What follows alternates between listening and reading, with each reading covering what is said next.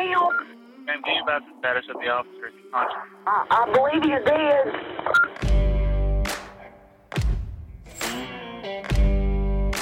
Unsolved murders, suspicious deaths, and missing persons cases haunt every person they touch. For family and friends, a loved one has been taken from them, and they have no answers as to why. I have lost everything. Everything. For investigators like us, these cases leave a giant burning hole in our gut that can only be filled by finding those answers. I'm Todd McComas. Todd was a detective for the Indiana State Police for over 21 years, but now he's a stand-up comedian and my partner in crime. I'm Jessica Knoll. Even though Jessica's younger than me, which is something she tells every single person we meet, Not true, but I am. she's been investigating crime for just as long as I have. She's an award-winning investigative journalist who's produced some of my favorite chart-topping true crime podcasts. We share a combined 40-plus years of investigative experience to peel back the thick, complicated layers that all too often leave these cases out in the cold. But most importantly, we give victims a voice and share their stories. It's a job we take very seriously. But despite our resumes, especially mine, which is way more impressive than Todd's, we don't take ourselves too seriously. Jessica's right, but what really makes this podcast special is how much funnier I am than her.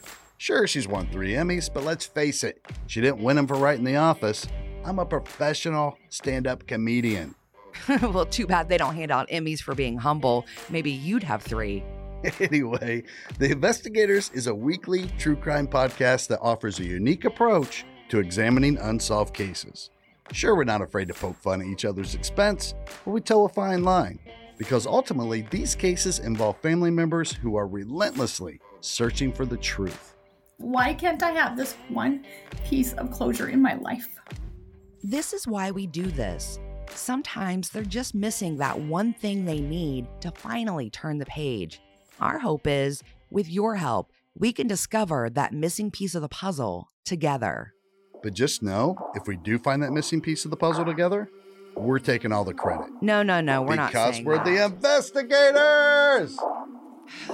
Coming Wednesday, August 30th. I came from the mud. There's dirt on my hands. Strong like a tree. There's roots where I stand. Oh, I've been running from the law.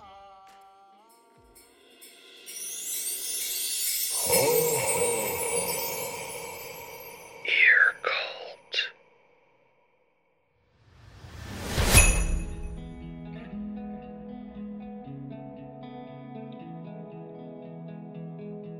Hey y'all, good news. There's going to be a new episode of Santa Maybe a Criminal coming very soon, as well as the rest of the season delivered very soon. In fact, I'm planning on releasing the season finale during the week of CrimeCon, which is happening in Orlando, September the 22nd through the 24th, I think is the dates. I'm going to be releasing an episode right before True Crime Podcast Festival, which is coming up quickly in just 2 weeks, I guess, August 25th through the 27th.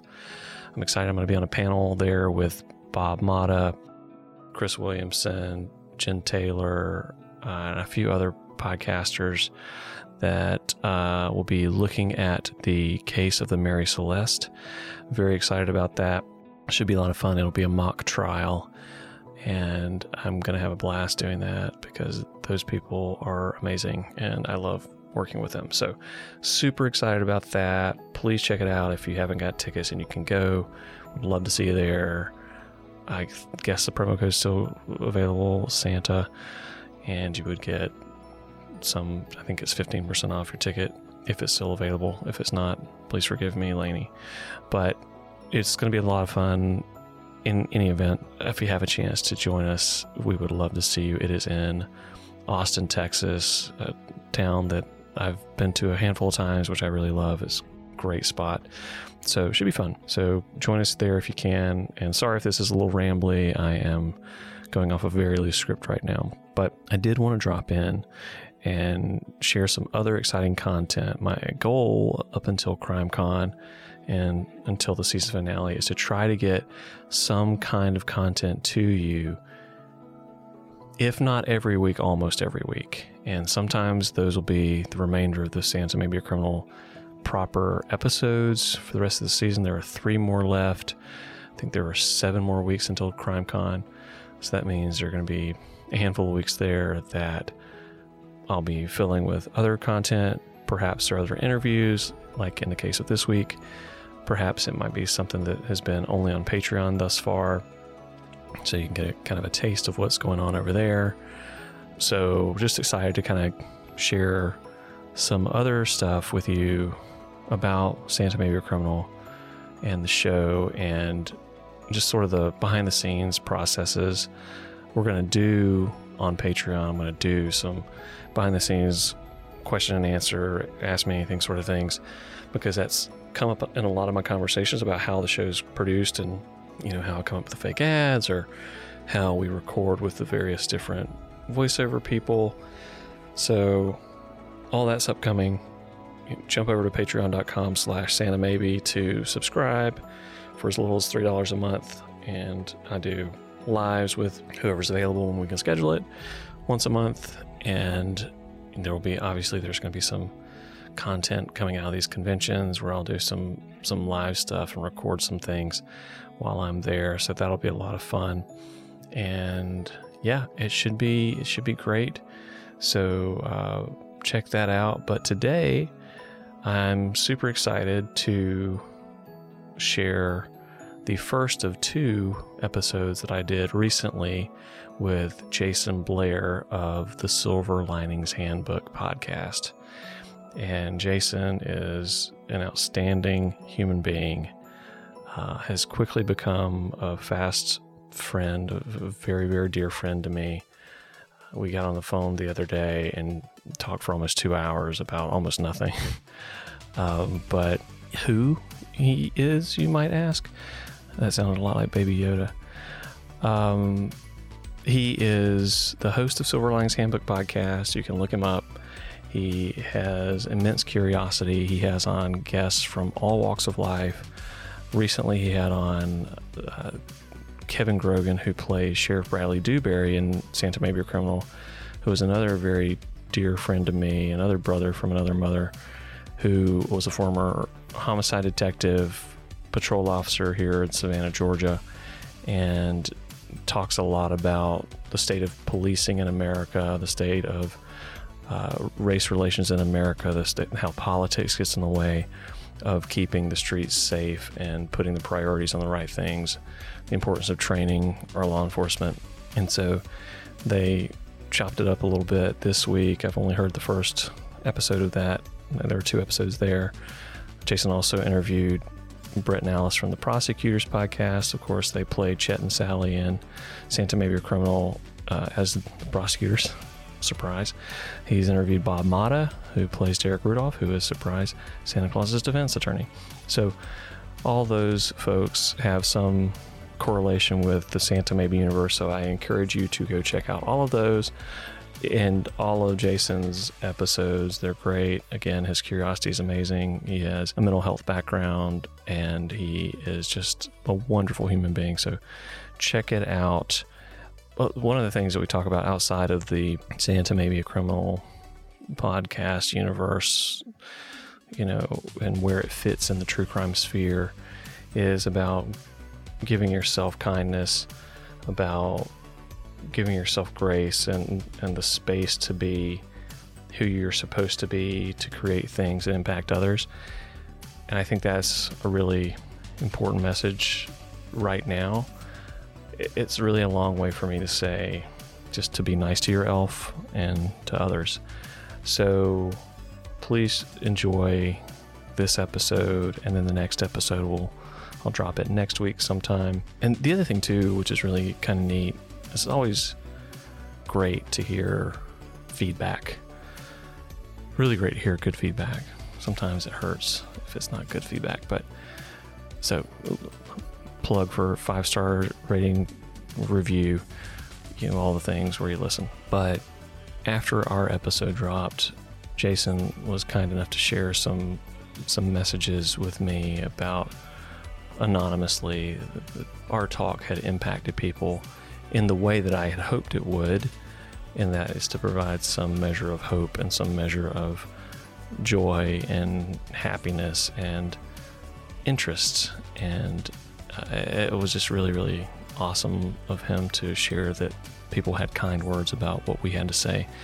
A kind word nowadays goes a very long way. Being nice goes a very long way, because I don't know if you paid attention, but a lot of people aren't very nice right now. So it means a lot when you're nice, and Santa is watching. So even if he's not, apprehended yet, you can bet that he is watching. So like I said, this is going to be episode 1, the Silver Linings Handbook podcast. Check it out, subscribe, rate, review, 5 stars for Jason. Second episode will air next week, drop next week. Then the next episode of Santa May Be a Criminal, that will be episode 11 of the season, and then 12 and 13 will come after that, obviously, because that's how numbers work. So anyhow, this episode, the 2 Jasons cut it up, and I've rambled on long enough, so you'll hear that after the break. Thanks. See you soon. Be nice.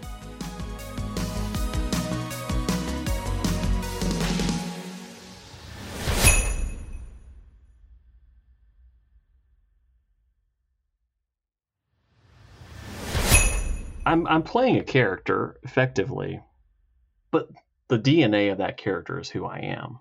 There is part of that character that is a put on for the show, but most of that character is me. The curiosity that character has, the love that character has, the naivety that character has sometimes, the love of the 80s for sure, is me.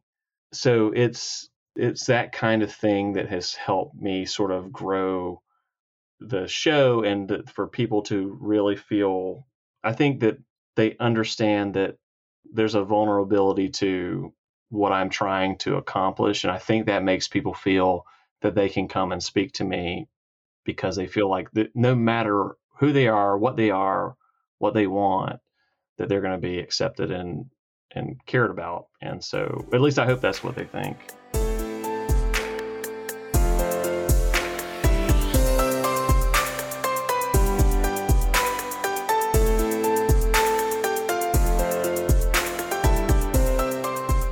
This is the Silver Linings Handbook podcast. I'm Jason Blair. That's Jason Usry, the creator, the producer, writer, and head elf of the true crime satire podcast, Santa May Be a Criminal. Jason has been an audio producer for more than half a dozen popular podcasts, including several popular true crime podcasts and those in other genres. Like the Santa Who May Be a Criminal, Jason grew up in a small town in Georgia where he learned the power of writing to help, heal, and entertain people. It was there, in high school, in 1997, when the epic James Cameron movie Titanic came out, where he realized that people of all races, genders, and backgrounds could rally around the love story between Kate Winslet and Leonardo DiCaprio as the HMS Titanic sank into the sea. That led Jason to write his first screenplay, and probably his second, and many more. Jason was a screenwriter on the 2019 thriller Dead Water, starring Casper Van Dien and Judd Nelson, as well as the 2018 film Running for My Roots.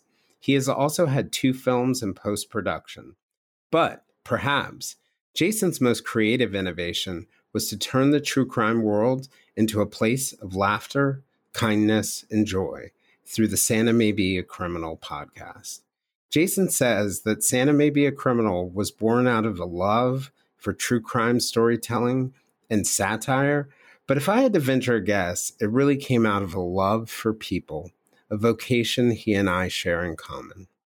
Jason also works at a television station in Savannah, Georgia, where during his days he helps lead a creative team focused on marketing the station. During his nights and weekends, he continues to write screenplays, produces his podcasts, and edits popular podcasts like the Prosecutor's Podcast. For someone in the true crime community, What stands out about Jason and his writing are his empathy. Today, we're going to talk about writing, an art that has the power to heal others, to bring catharsis, to help us see things from a different perspective and open up new horizons. We're also going to talk about Santa, the elves, and how to really get on the nice list.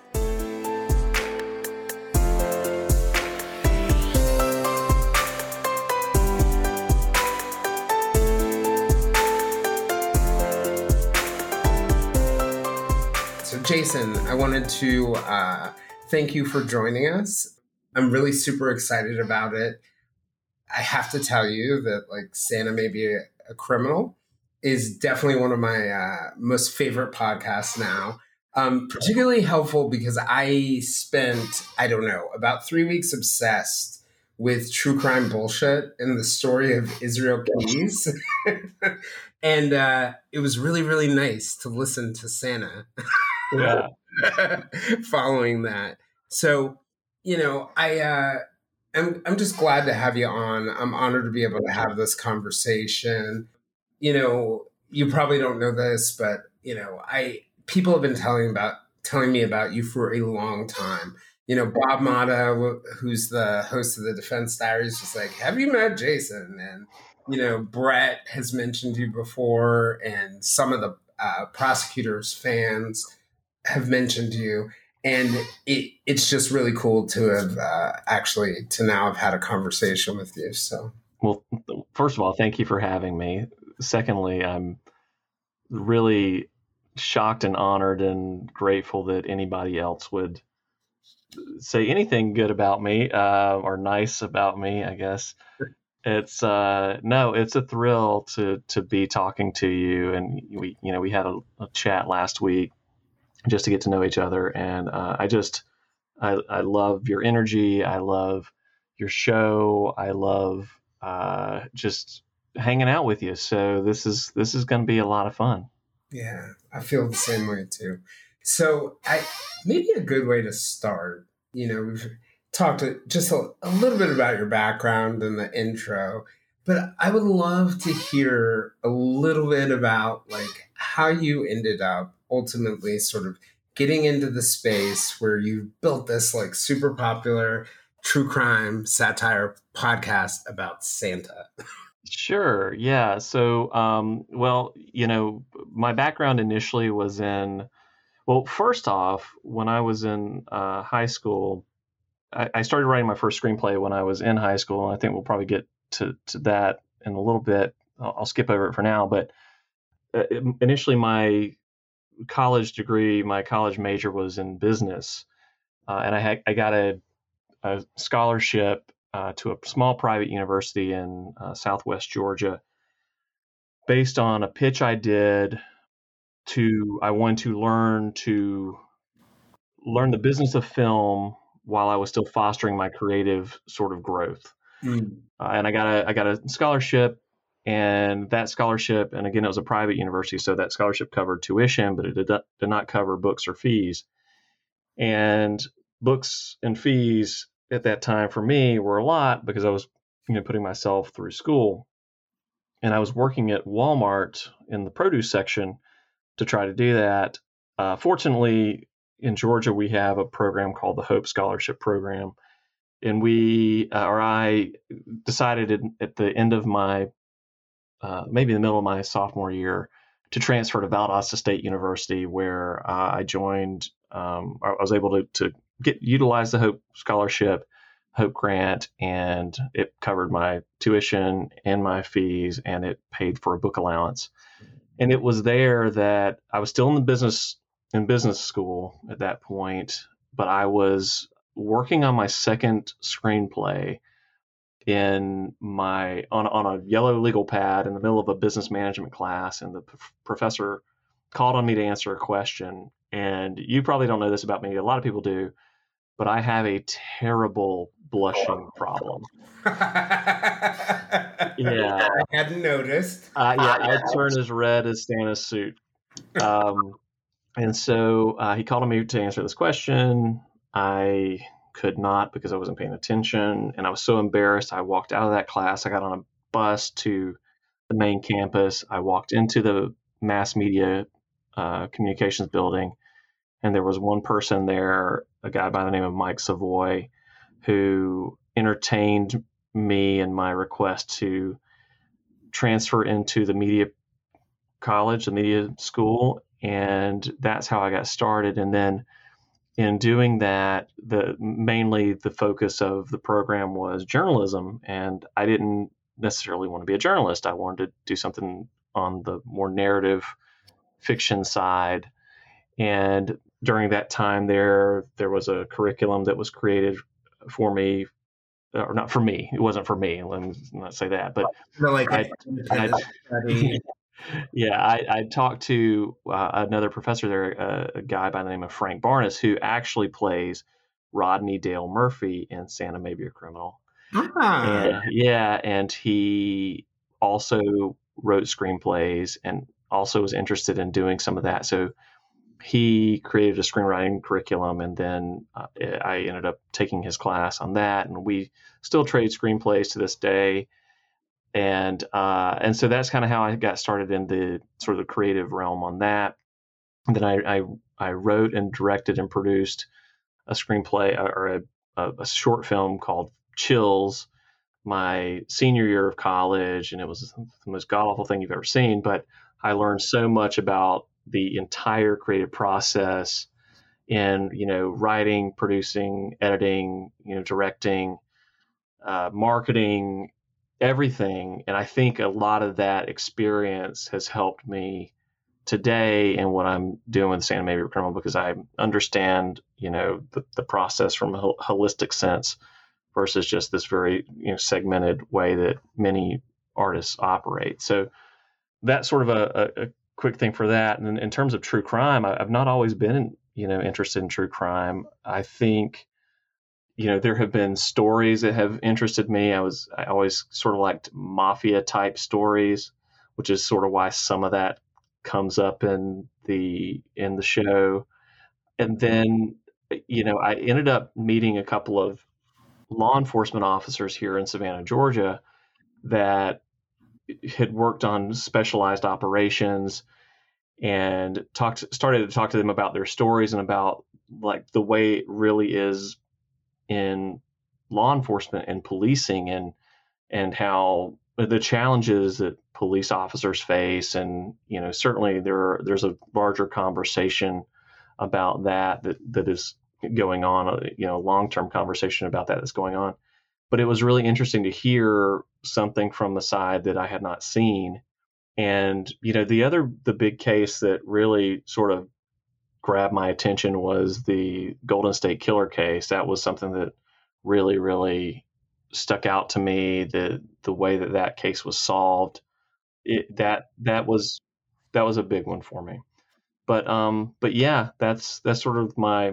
It's kind of interesting. So it's not that really you gravitated toward true crime. You gravitated toward, I guess, what we would call the real stories around the criminal justice system and law enforcement. It just made me think of like how, I ultimately became interested in true crime as sort of like real crime. Mm-hmm. Being a reporter and covering things, I never really, when you're young as a reporter, you inevitably are going to find at some point you're going to be covered in the police department. Sure. And, I was interested in it, as a natural curiosity. But I remember finding myself at these different scenes or these different moments. Like there was this one time where we did this story where I followed a gun. I followed the gun from its manufacturing point, and it was like in Washington State, to how it actually ended up in Georgia, and then on a rat line to New York, and then found all the victims who had been touched by it, then all the way to the evidence locker. Wow. The ATF seized it. Yeah, it was the life of a gun. And it actually got entered into the congressional record.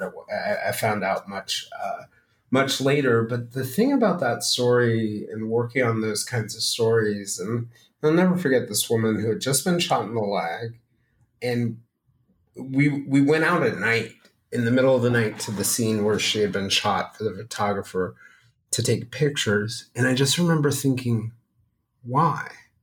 Like, why do people do things like this? And I think for me, what sort of like took me into the world of true crime was that idea that like human life is so unbelievably precious. It's so unbelievable precious. And I've always wanted to understand, and it's not just the victim for me.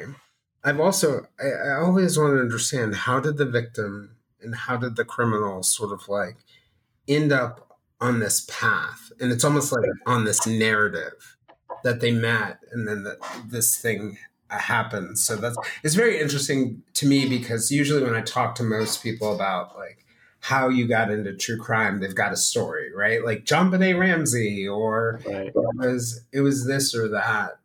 But for you, it was really the people, it sounds like. Yeah, and it's you're right. I mean, it's as much about, how did the criminal come to the point where they are, most criminals are acting out of desperation in some sense. I don't think that most people are inherently evil. There are some, but I think most criminality comes from a place of, lack of resources, lack of education, lack of proper upbringing, the things that, we all need to become really positive, functional citizens. And it's not that they're bad people, it's they're in bad circumstances. That doesn't mean that the crime is any less severe or important. Like the discipline has to, happen. But it's a more nuanced conversation. It's not as black and white as I think many politicians want to make it. And I think that, education and, support goes a long way. And that support, in my opinion, extends to, both communities and to the people that police those communities. Yeah. So yeah, it's an interesting thing. I come from it from a little different perspective, but also because I wanted to hear those conversations. I wanted to talk about what's it like. I wanted to ask opinions on things that I'd read in the news, because, you read something in the news and or you read something online, and it's not always, the reality of the situation. Sometimes you have to dig deeper, and I've been fortunate to have people that could explain to me, it's in a very, very clear way, the way things should have happened versus the way things did happen in a lot of these cases. Yeah, I completely get that, because that nuance is key. Because for me, I think that it's really easy to turn people into monsters, particularly, or even turn them into fools if we're afraid that, like, oh, that person did this and that's why this bad thing happened to them, so it's not going to happen to me. Or even like, that guy's a monster, so like none of my friends could possibly do that. And I think the reality is, like, humans are not, we're very different, but we're not as different as like we think we are. Wait, one of the interesting things about the true crime world, because when I fall into the rabbit hole of true crime, like, it can get really dark really fast. It can get difficult. You can get a little like paranoid at times, like waiting for the boogeyman to come around the corner. And one of the really nice things about your podcast, I was telling my one of my partners, I was telling them, like, it was de-traumatizing for me after listening to all those episodes about Israel case. But it was just really shocking to me to find a podcast, that people in the true crime space loved, that was really just so joyous and inspiring and just interesting. So how did you, I don't think I could have, for all the money in the world, even dreamt up the idea of Santa as a criminal being a podcast. Tell me about it. Tell me how you got there. Well, that's very kind of you to say that. I appreciate that. A lot of people call it a palate cleanser. And there is an element of that I wanted to do. I don't claim to be a journalist. I know that is a very hard job. I know that's a very hard job because you lived it. And I didn't want to. The other thing is I notoriously hate to do research. Oh, but Jason, let me tell you something.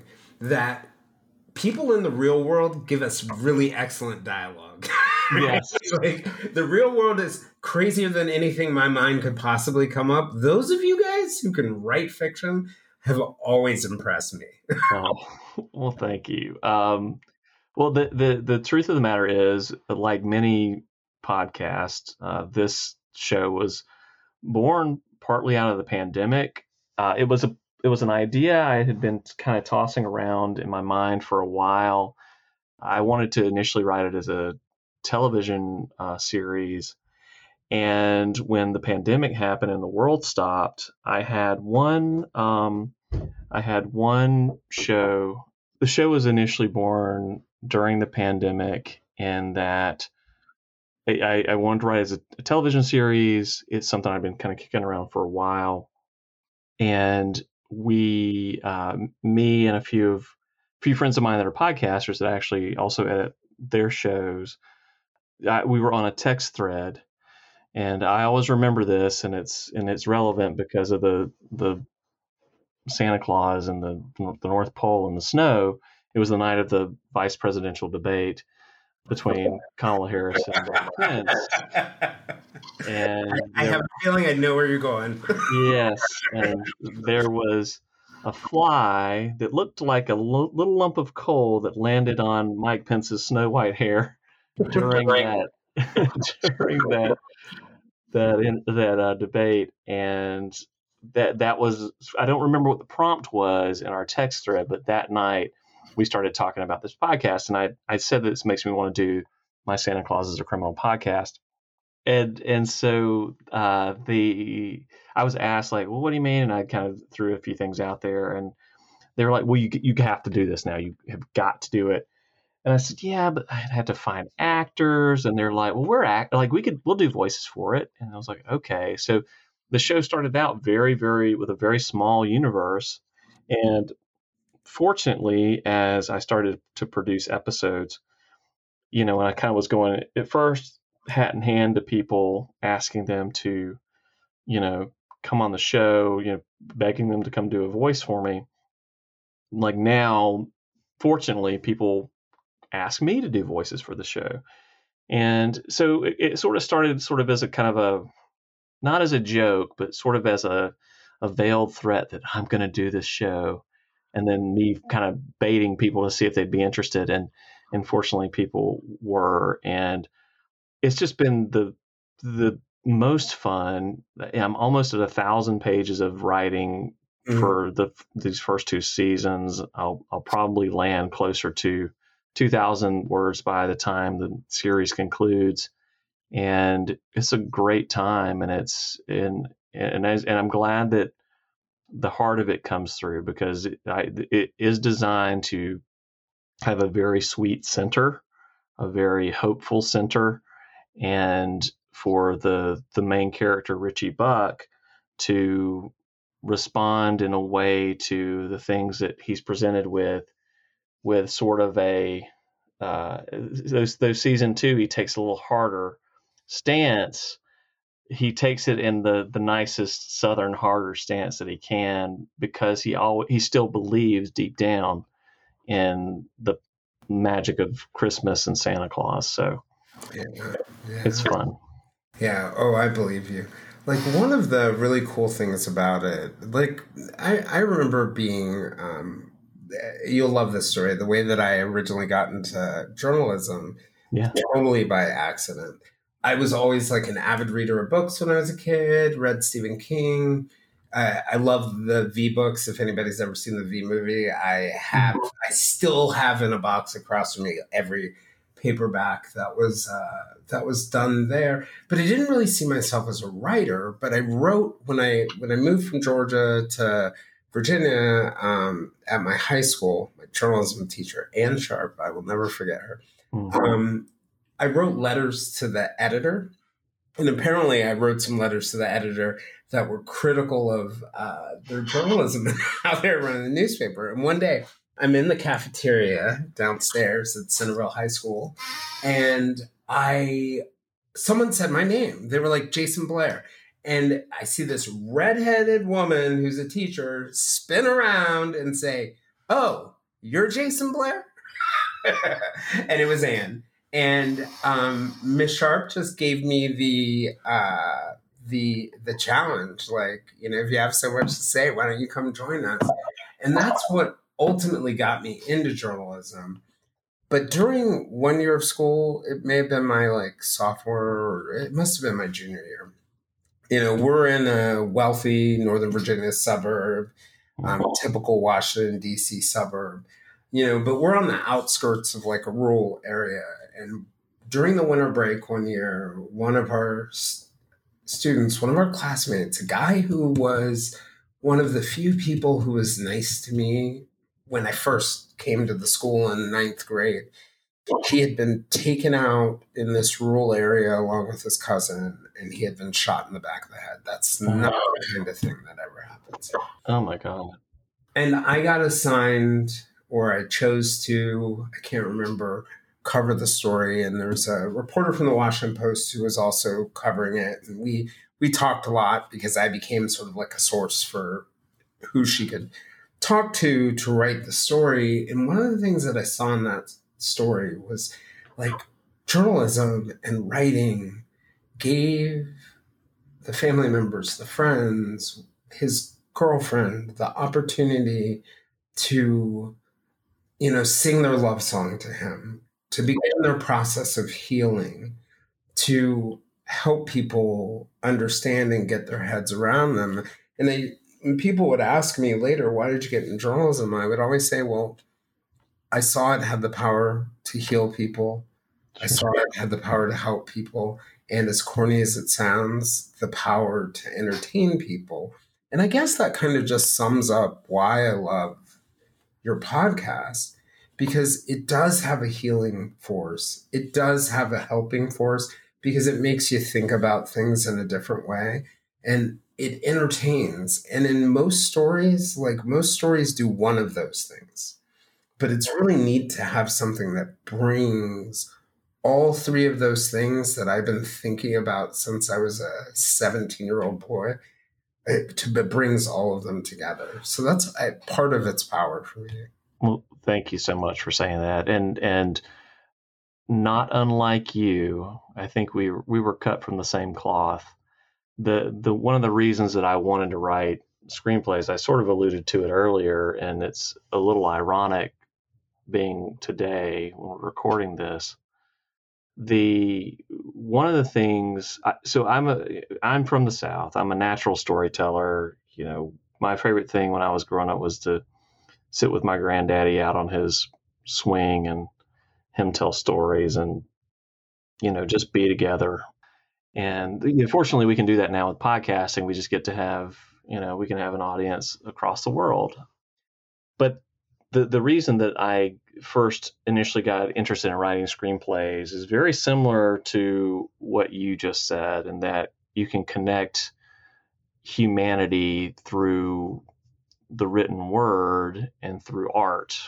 And so I was, this is a little cheesy. And like I said, it's a little bittersweet because of today with the news of the Titan submersible that just happened. But when I was also 17, my high school girlfriend wanted to go see the movie Titanic. And so we went. And, it's a spectacle. It's all the things. It's a fine movie. But what really, really connected with me was I was in a small South Georgia town. And during that movie, people of every age, race, creed, coupling, whatever, they all responded and reacted to the art and the content in the same way at the same time. And I remember thinking very clearly during that movie, this is how you can change people. This is how you can affect people. This is how you can really make a difference. And it does sound cheesy, and it does sound naive in a way, and hopelessly optimistic. But that's inherently who I am, and so that was in December of 2017, 18, something like that. Where'd you grow up? So I grew up most of my life. I was born in Dothan, Alabama. So I'm an Alabama football fan, but I grew up most of my life in a town called Cairo, Georgia, which is spelled like Cairo. And my high school mascot was the Syrup Makers. So if you can imagine the Kool-Aid guy, you remember the Kool-Aid pitcher? Yeah. Pitcher? So, yeah. So if you can imagine that with a big C on its chest for Cairo, that was pretty much our mascot. We were terrifying the other teams. But that's where I grew up for most of my life. And that's where I graduated high school, went through I moved there in third grade. My parents got divorced when I was in the 8th grade or so. And so we stayed there through the end of my high school career. My family actually still lives just outside of Cairo. And again, I went to Thomas University in Thomasville, Georgia, which was our neighboring town, and then to Valdosta State, which was an hour and 10 minutes away from Cairo. So most of my family remains in Southwest Georgia. So 80s, 90s. Yeah. So I was born in 1980, in November of 1980, and so we went before we moved to Cairo in 80. I think we moved there in 89. I think is 88 or 89. So before that, I was born in Dothan, Alabama. We lived in Albany, Georgia, Americus, Georgia, Cuthbert, Georgia, back in Dothan, wow. Troy, Alabama, Luverne, Alabama. Luverne, Alabama is where my dad came into me and he said, you have a very important decision. This was in 2nd grade. I remember this specifically. I was in 2nd grade and he said, you have a very important decision to make today. And I said, what is it? And he said, are you going to be an Alabama fan or an Auburn fan? And I did not like the sound of the word Auburn. And also Alabama was the state we were in. So I was like, I'm going to be an Alabama fan. So, and my dad didn't have any skin in the game. He was a Georgia Tech fan. So, yeah. Oh, funny. Yeah. So I became an Alabama fan that day and have been ever since. But about a year and a half after that, we moved to Cairo, and that's where we stayed the rest of the time. And what in the world were your parents? What did they do to move that much? So my dad he doesn't do this anymore, but he was he was like a grocery store fixer. Like he was really good at merchandising and fixing sort of, making things sell, I guess. I don't really know. Like moving things on the shelves and where they're supposed to go and the height and all that kind of stuff. Yeah. So his company would send him around to different stores in the region, and he would go there for a year and get sales back up, and then they'd send him to the next one. And so we went all around like that, and until we got to Cairo, and then he had a store in Cairo, and then he had a store in a neighboring town for a couple of years, and a store in a neighboring town for a couple of years, and then he and my mom's marriage fell apart, and they and he didn't want to leave. He didn't want to be far away from us, and so he ended up staying, there, and his company let him do that, and now he builds boats and is about to retire. But yeah, no, it was an interesting. From that standpoint, it was an interesting childhood. I did all the normal things that kids in the South do. I played sports. I was a pretty good student. I think I graduated like 7th or 8th in my class. Pretty studious. Very, I wasn't in any sort of clique or anything. Like I was just sort of like the guy that just kind of roamed around and was friends with everybody as much as I could be. But I think a lot of that was me, again, assessing and understanding people and accepting people like for what they were and trying to help people, because I do think and hope that I think I'm pretty empathetic, and I hope I come across as very empathetic and sympathetic to people, and hopefully that comes through in the podcast. I think it does, and it does, and you know, it did start as a very small sort of exercise in this very, very focused sort of true crime satire thing, and that remains its sort of core identity. The fortunate thing, I think, has been that over the course of the life of the show so far, it has grown into a lot more about the characters than it has about the case. And I think that's kind of fun and important because people change over the course of time. And there are situations that happen in the podcast that spur Richie Buck to change and introduce other scenarios, real life scenarios into his life that I think people can relate to and enjoy. Could you share a little bit about the characters and what their inspiration was and what they're sort of, thinking about it from the perspective of a writer? Almost every character has a sort of message or purpose. Yeah. So, Richie Buck it's funny. I'm going to tell you a story that's pretty interesting to me. So Richie Buck was really me just finding a fun sounding name that just rolled off the tongue and it sounded like it was from the South, right? And it just sort of like, I didn't go through very many names. Richie's the one trying to solve whether. Yes. So Richie is the main character of the show, and I play Richie Buck, and that was by design because again, in the very beginning, I was like, nobody's going to want to do this, so I'll take on the lion's share of the work. I'm going to do this as sort of a proof of concept. You just thought it was going to be you talking to yourself in different voices. Some of it, yeah. I also play E.B. Cooper, the Easter Bunny, as well. So, and I changed my voice a little bit for that, but it was by design because this is a shoestring operation over here, or maybe I should say Christmas light string operation. But so Richie was definitely just a sort of a Southern archetype. By and large, we were overly nice. We like to tell stories. We like to find analogies and things like that. We like to drink. And that was a big part of what he was. And what's funny is, like, I'm not. I love about the South that even the insults are polite. Absolutely. And we're overly descriptive sometimes. Like there's a scene in the first episode where he talks about like the red Coleman cooler that's sitting on the porch, and there's stuff like that that's tries to be very descriptive about things and all of these things are things that matter to me or someone on the show. Like it goes back to having intention with the show, and I can talk a little bit about that in a minute, and a couple things I'll talk about with Detective Strong in particular. But so Richie Buck is the main character. He is trying to solve this case effectively. The show is Santa Claus ends up going to a guy named Rodney Dale Murphy, who I referenced earlier.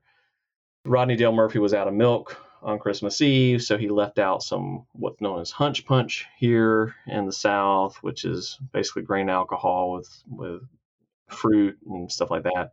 He leaves that out, so Rodney Dale Murphy leaves some hunch punch out for Santa Claus instead of milk. Santa drinks that. Santa has to stop and make a pit stop on the side of the road because he's inebriated. He's arrested, but at the scene of his arrest, there is a body found in front of his sleigh that appears to have been struck by his sleigh. So now Santa is going to jail for both, a DUI, but also vehicular manslaughter. Uh-oh. Yes, and so he's arrested by Sheriff Bradley Dewberry, who's played by Kevin Grogan, who is one of the police officers I mentioned before, who sort of let me in on kind of the behind the scenes of what really happens in policing. He was a former patrol officer and homicide detective here in Savannah, Georgia. Detective Samantha Strong is played by Dr. Shiloh from LA Not So Confidential. I also edit their show, their podcast. she is a very, very strong woman. I wanted to have a very strong woman at the core of this show.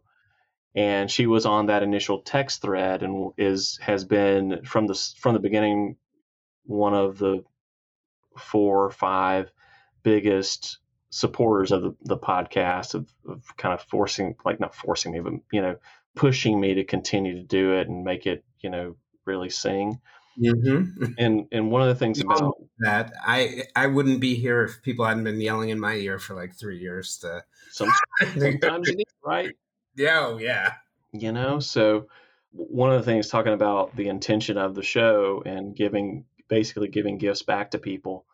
So Shiloh's daughter, Sydney, plays Ellie the elf, which Ellie arrives in our North Pole episodes. And for the first season, the thing that I found when people started asking me to be on the show, everybody wanted to be an elf.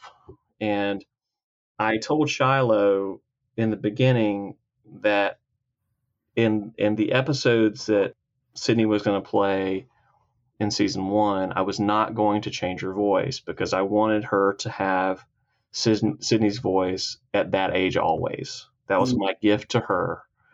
Yeah. The second season, Sydney's voice gets changed, and there is a reason built into the podcast as to why that happens.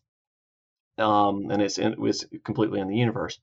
But Dr. Strong or Detective Strong is a main character.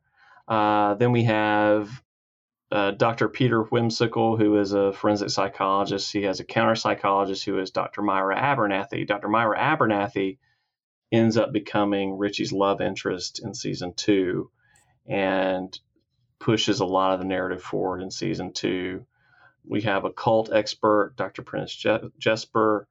That is also someone who was on in that initial text thread, who is Rebecca Sebastian from the show Criminality. So Melissa and Rebecca do that show.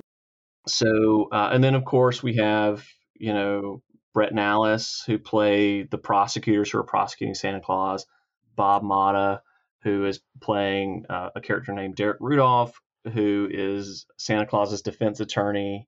Funny story about that. That character is based on that line where he says he talks about the little red mitt. Yes. If the mitten ain't a fitting, you best be a quitting. Right. And I could actually imagine Bob saying that.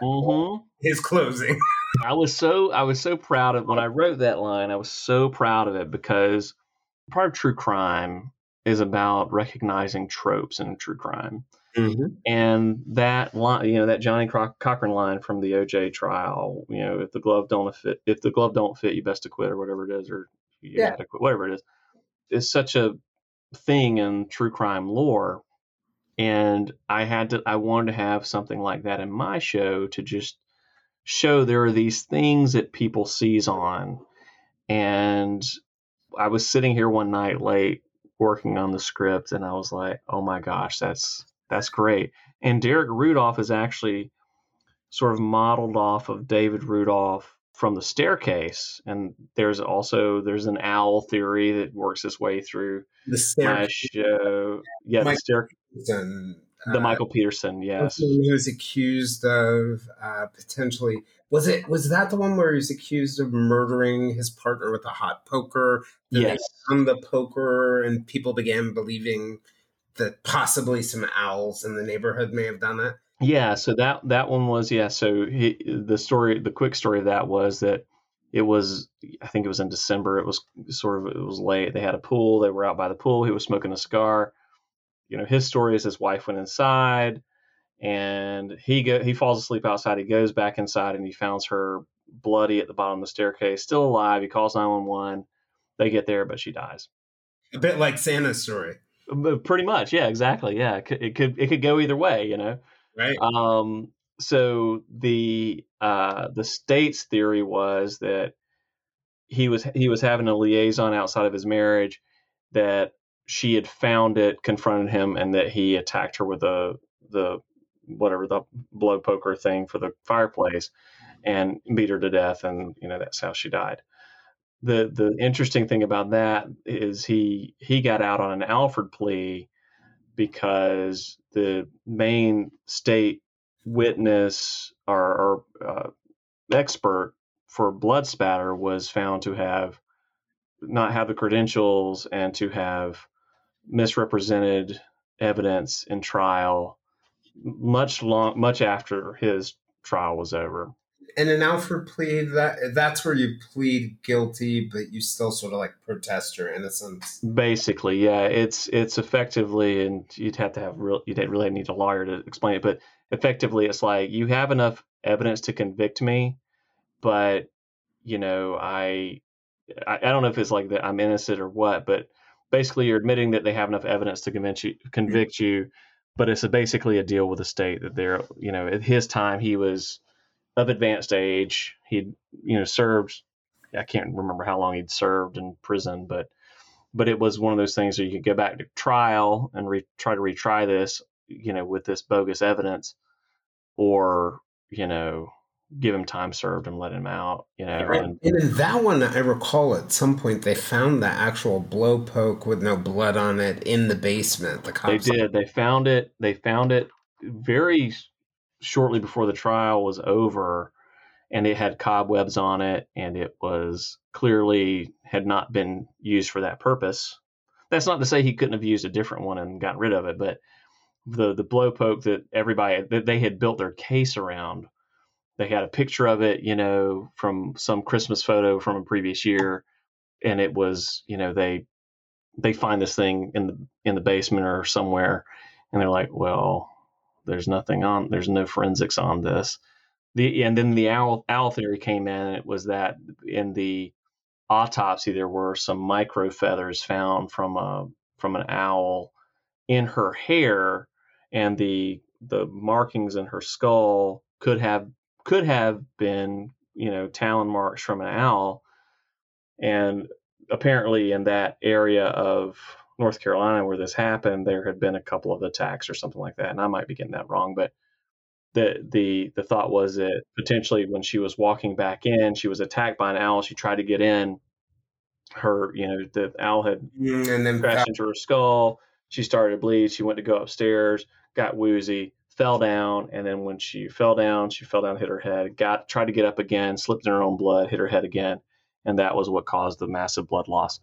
So that's the truncated version of the owl theory. But again, like these sorts of things, these very popular cases are things that I try to find ways to put into the show as a nod to the consumer base that I'm talking to. And so Bob Mata, who plays Rudolph, it was inspired based on which character from? So the character, the defense attorney for Michael Peterson was named David Rudolph.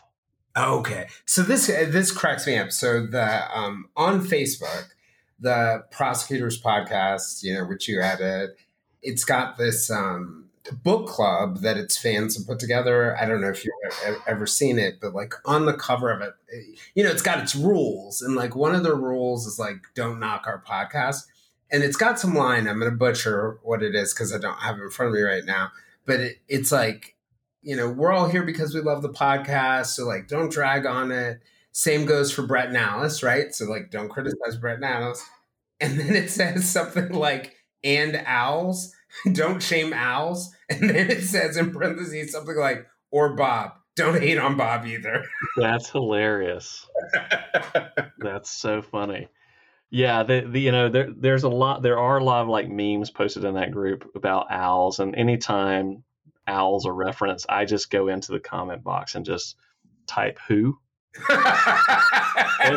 every time I see it, I do it just to do. 1,000 laughs every time. Yes. So, but those are sort of the main. Of course, Santa Claus is the main character. That's a guy that I worked with in television for a lot of years. His wife, his real wife in real life, was a radio DJ for a long time. She's also a voiceover actress. She plays Santa Claus's wife. But we have characters. We have a bunch of elves. We've got a Godfather inspired elf named the Todd Father. His real name is Todd O'Tannenbaum, but he's known as the Todd Father because he sort of like leads the underworld at the North Pole. We've got I actually to kind of sell how serious I was about making this as fun and, I don't know, crazy as possible. So I reached out to Chesley Sully Sullenberger, the Miracle on the Hudson captain, to ask him to give a comment on bird strikes, because there is a lead that's given during the show Who that landed says, the plane in the Hudson River outside of New York? yes, after a bird strike, after I think it was a geese strike or something, he landed that there, and I reached out because one of the counter theories to the narrative that the basically in the show, I don't want to give it all away, but there's a counter narrative that Santa hit some birds, and what kind of birds? Well, owls, of course. So you actually reached out to Sullivan to ask about the bird strike? I certainly did. Well, see, that's the interesting thing. I was thinking about you moving around everywhere, and as you were saying it, I was like, oh man, this poor kid. But like one of the real blessings of moving around a lot as a kid is it's really easy to like get to know people and have the courage to go introduce yourself to some random person. But go ahead, keep on going. Well, yeah, I've just, and actually I was a very, very shy kid and still can be very shy, but I have learned to be bold when it comes to, having a mission on something. And so like right before I started this podcast, I had the scripts done, and I really, really toiled and worried over actually recording anything because Why? Well, because I didn't like the sound of my own voice. And I hear this is a common theme for people who get in front of the mic for the first time, because you don't hear your voice the way other people hear your voice, and it's sort of jarring for you to hear it the way other people hear it. And I didn't like the way my voice sounded. Now I've grown to like my voice now because I think that I recognize that there is the authenticity. I do try to bring the authenticity in it. And I just basically have to listen to it so much that I have to force myself to like it. But the thing that I had to tell there are a few pieces of advice I had to make myself take. The first one was get over yourself. Like, create the content, just create it and then see and put it out there. And that's always the scary thing. And as one of the other things that prepared me for this was writing screenplays. There is a ton of rejection in that. Like there's almost no acceptance or success in it. Right. I've been fortunate enough to find some success, but all my stuff has been through, again, creating relationships and people that I can work with that when we collaborate, I know that they're going to trust some of what I do. And the screenplay, the movies that you see that I've written, who knows how close they are to the script. Some of them are vastly different. But, creating these relationships and fostering an environment of collaboration and fostering an environment of acceptance has served me well. But I also had to give myself that grace. And that was hard to do because I'm my own worst critic, So I had to get over myself. The other thing that I had to do, and this was something that happened last year that people got a real laugh out of, is that I had to commit to the bit. And committing to the bit meant that when I traveled to CrimeCon or to True Crime Podcast Fest, I can't remember if I did True Crime Podcast Festival or not. But either way, I have this get up. I have my podcast shirt on. I have an ugly sweater fedora, and I wear a red suit with looks like Santa Claus cuffs on it and red shoes. And I went through the airport like that. I flew on the plane like that. I went to every get together like that. I lived that. And you know what it did was it sparked conversations with people that I never would have met before. And it was really, really, it's almost liberating to do that because I'm playing a character effectively, but the DNA of that character is who I am, There is part of that character that is a put on for the show, but most of that character is me. It's the curiosity that character has, the love that character has, the naivety that character has sometimes, the love of the 80s for sure, is me. So it's that kind of thing that has helped me sort of grow, the show, and for people to really feel, I think that they understand that there's a vulnerability to what I'm trying to accomplish. And I think that makes people feel that they can come and speak to me because they feel like that no matter who they are, what they want, that they're going to be accepted and cared about. And so at least I hope that's what they think. Jason, if it's not for the money, it sounds like, and it's No, not, it's not. It's definitely not for the money. not for the recognition, it's not to hear your own voice. Why do you do it? Because it gives me purpose. I've always I said this to a guy that I met 20 something years ago. I mean, I've been writing again since I was 17 years old. I started writing. In fact, I think I shared this with you the other day. The first screenplay I wrote on a 200 and something dollar word processor that like you used to buy them and you would see like one line of text when you would type. And Tough you way know, to write a screenplay. yeah, very. And that screenplay, the first one, because I didn't know what I was doing. It was like 175 pages. Oh, wow. Yeah, and so it was called "To Die in Your Arms." It was a Civil War love story about a Union soldier who fell in love with a girl from the South, sort of thing. It was garbage. But anyhow, again, a very hopeful thing, right? One man's garbage, one man's gold. Yeah, right, right. But Never trust writers on whether their writing is good, for the record. yeah, right, right. They always are their worst critics. That much I will give them. That is true. That is true.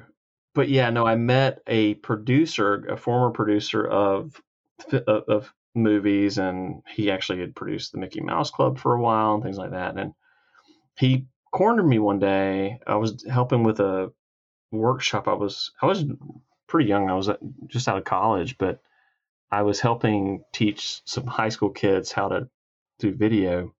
And he cornered me one day and he said, "So why do you do it? Like, why do you write?" And I said, "Well, because I just don't know how not to anymore. I stay up at night if I don't. And I stay up at night, and I know you do." And that has continued. I've told people before, like, if I could stop doing it, I probably would. But I'm miserable if I'm not writing or creating or thinking about a story or, finding dialogue or listening to people and understanding how conversations interact or seeing, resonance in human interaction that I think can work in the context of the universe of Santa Maybe a Criminal. And it really in my core being, it gives me very much purpose. Sounds like it gives a sense of meaning and allows you to help sort of like create meaning for yourself. The actual act, but the actual act of writing itself and creating, not just the writing, because the creating is a part of it. It seems like that gives you purpose and gives you meaning, but it also allows you to make meaning out of the world around you. It does. And it also, as the show has grown, it has given me a lot of motivation because a lot of people are really connecting with the story and with, things that happen in the story that they're able to relate to. I can't tell you how many times I've gotten, a lot of them are DMs on Twitter or Facebook where someone writes to me about how a moment made them cry, in a good way, or it made them hopeful, or, it has given them some sense of belonging. Those things if only that happened, I would do it.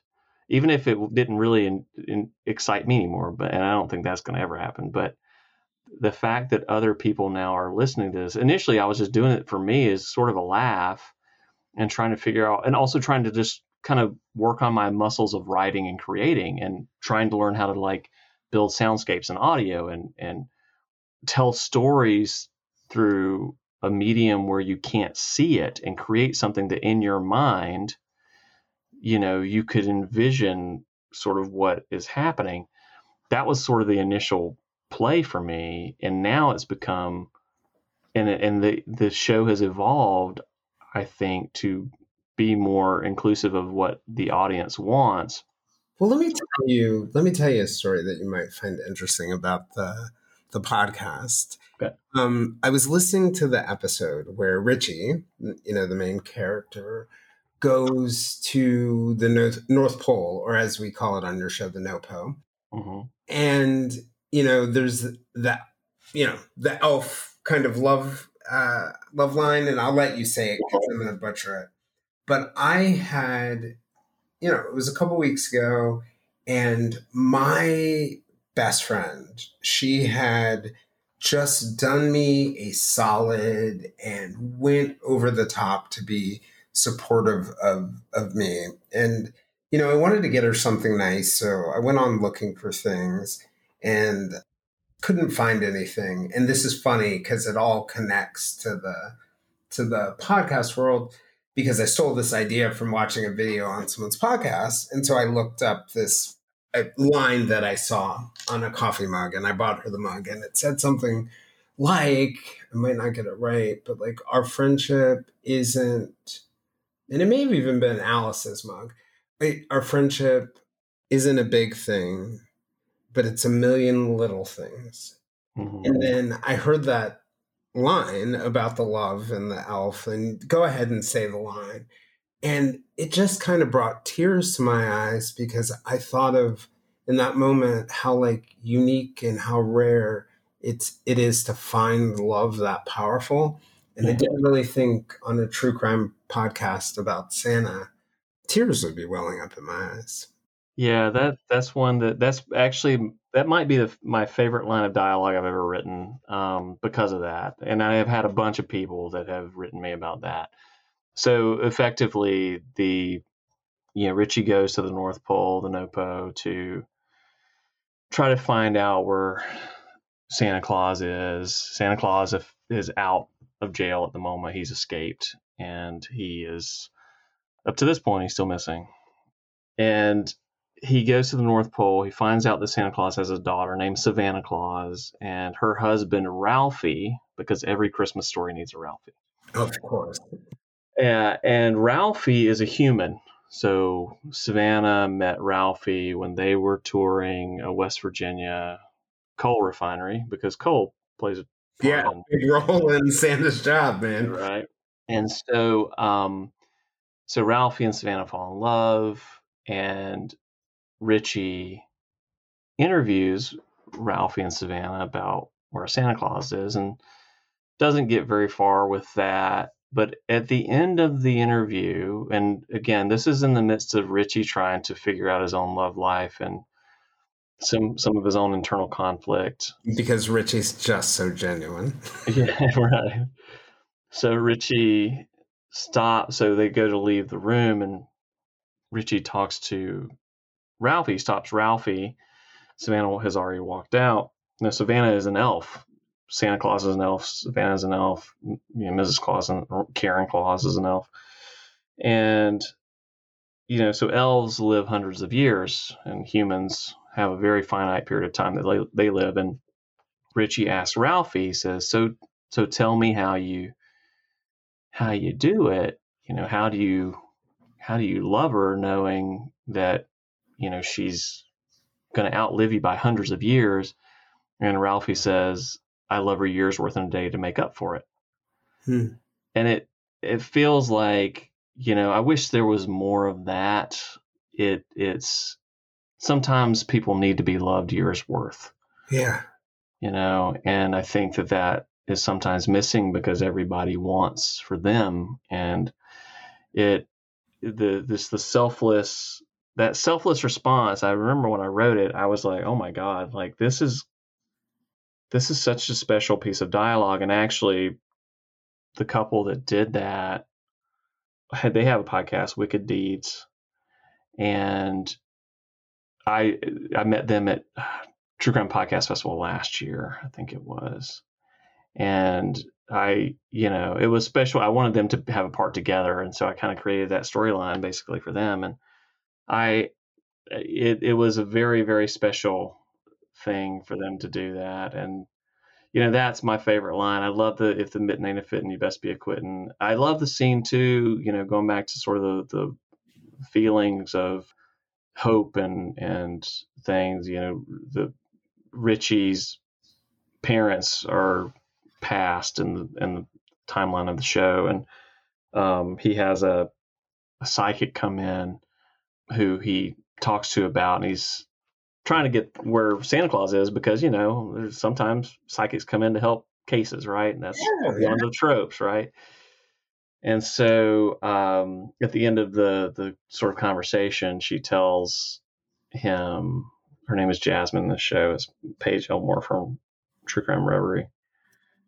She says, basically she gets his parents to come through to him and basically tell him that they're proud of him and that they love him. And that was another moment I got a lot of feedback on. An interesting thing about that, like that moment, when I read that line and thought about that, like the loving so deeply and so much more. There's one day I walked into my office at work and I pulled out an old newspaper clipping and I read it to a bunch of my staffers, stunned in silence by it. And you're going to find like probably the parallel here. At first this sounds super depressing. It came from the New York Times on September 12th, 2001. And I almost have it memorized, but I also have it in front of me. But so September 12th, 2001, I was in New York on 9/11. And it was written by Sonny Kleinfeld, one of my colleagues at the Times, and it started by just saying, it kept getting worse. And then it said, the horror arrived in episodic bursts of chilling disbelief, signified by trembling floors, sharp eruptions, cracked windows. There was an actual unfathomable realization of gaping, flaming hole in the first one of the tall towers, and then the same thing all over again in its twin, right? And then there was merciless sight of bodies helplessly tumbling out, some of them in flames. Finally, the mighty towers themselves were reduced to nothing. Dense plumes of smoke raced through the downtown avenues, coursing between the buildings, shaped like tornadoes on their sides. Every sound was cause for alarm. A plane overhead. Was another one coming? No, it was a fighter jet. But was it a friend or an enemy? People scrambled for their lives, but they didn't know where to go. Should they go north, south, east, west? Stay outside, go indoors. People hid beneath cars and each other. Some contemplated jumping into the river. For those trying to flee the very epicenter of the collapsing World Trade Center towers, the most horrid thought of all finally dawned on them. Nowhere was safe. And had goosebumps in the room when I read to him. And they said, like, why do you find that so powerful? Is it hard to go back to that? Isn't it hard to go back to that place? I said, no, I find it so powerful. Just like that line about loving an elf. Because in that moment when I read that, I felt heard.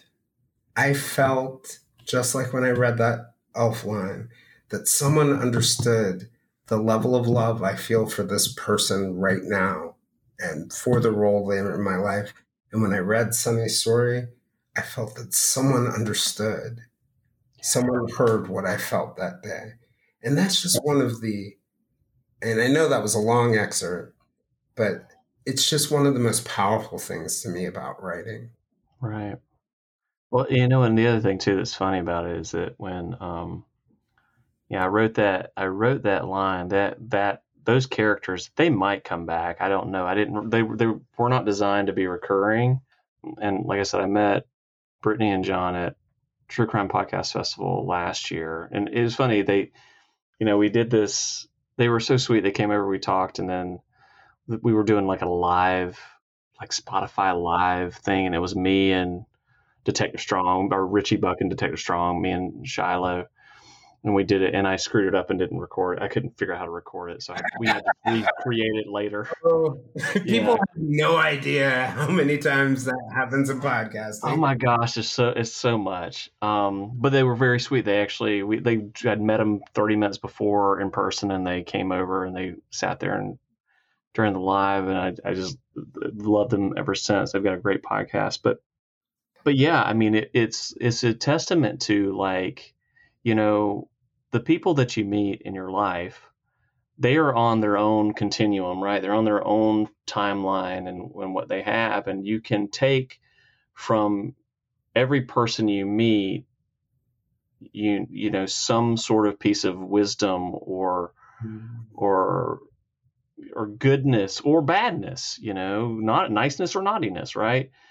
But everybody is in their own sort of universe. And as you kind of migrate past them, things that can impact you, and the thing that impacts Richie and thankfully has impacted you and other listeners who've reached out, was that powerful testament of love in spite of what he knows is his runway is short. He's going to lose her much more quickly.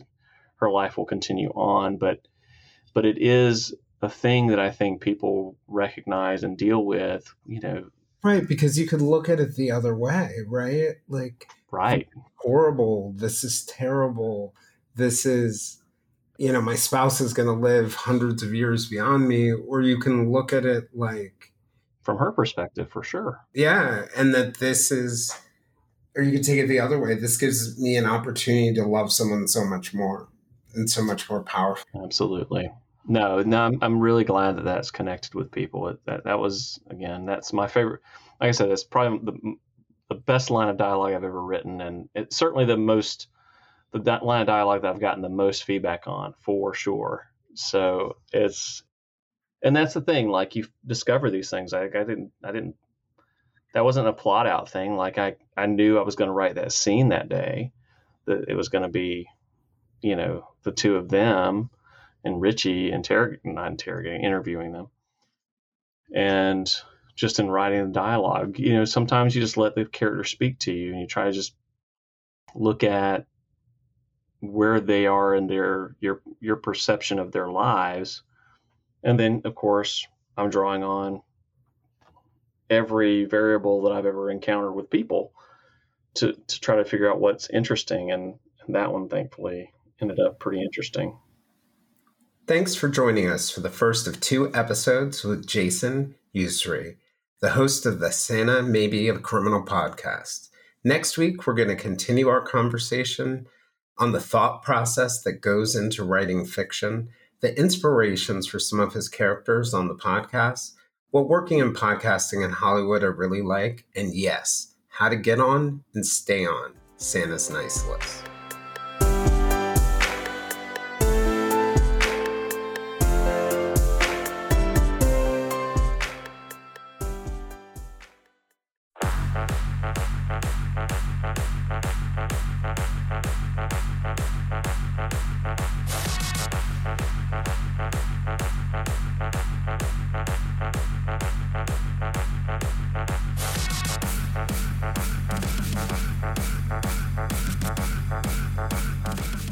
Become a rogue elf, head over to Patreon, where you can be naughty, nice, a VIE, that's very important elf, or even the mayor of the NoPo. That's patreon.com/Santa Maybe. Santa Maybe a Criminal is part of the Glassbox Media family, the premier podcast platform for both creators and brands. Santa May Be a Criminal is written by Jason Ussery, hosted by Richie Buck, podcast production and editing by Richard Buck, social media designed and delivered by Ricardo Buck, website management by Ricky Buck III, all other duties is assigned to Richard Buck. Santa Sleigh sound design by Captain Fat Hands. Music and sound effects licensed by paying through the ears to multiple royalty-free audio providers, not the least of which are Epidemic Sound, Soundstripe, and Motion Array. Your mission, should you choose to accept it, is to give us a 5-star rating and write a review to get on the permanent nice list, or you can roll the dice. You've been warned. Going to leave you with a public service announcement from a great organization in the true crime space. Thanks so much for listening, and remember, always, always, always.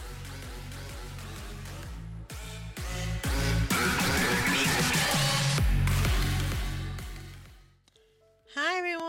Hello. I'm Lauren. I am Ken. And you may recognize our voices from the podcast Paradise After Dark. Duck, duck, duck, duck, duck. But today we're here to tell you about a nonprofit organization we have created called the Florida Themis Project. Themis is the Greek goddess of justice, in case you're wondering about the name. The Florida Themis Project aims to support loved ones and victims of unsolved crimes by financially contributing to various types of investigative tools, including DNA testing. We also help families and loved ones of missing people by assisting with awareness campaigns, helping with ground searches, or any other assistance that we can provide to the families.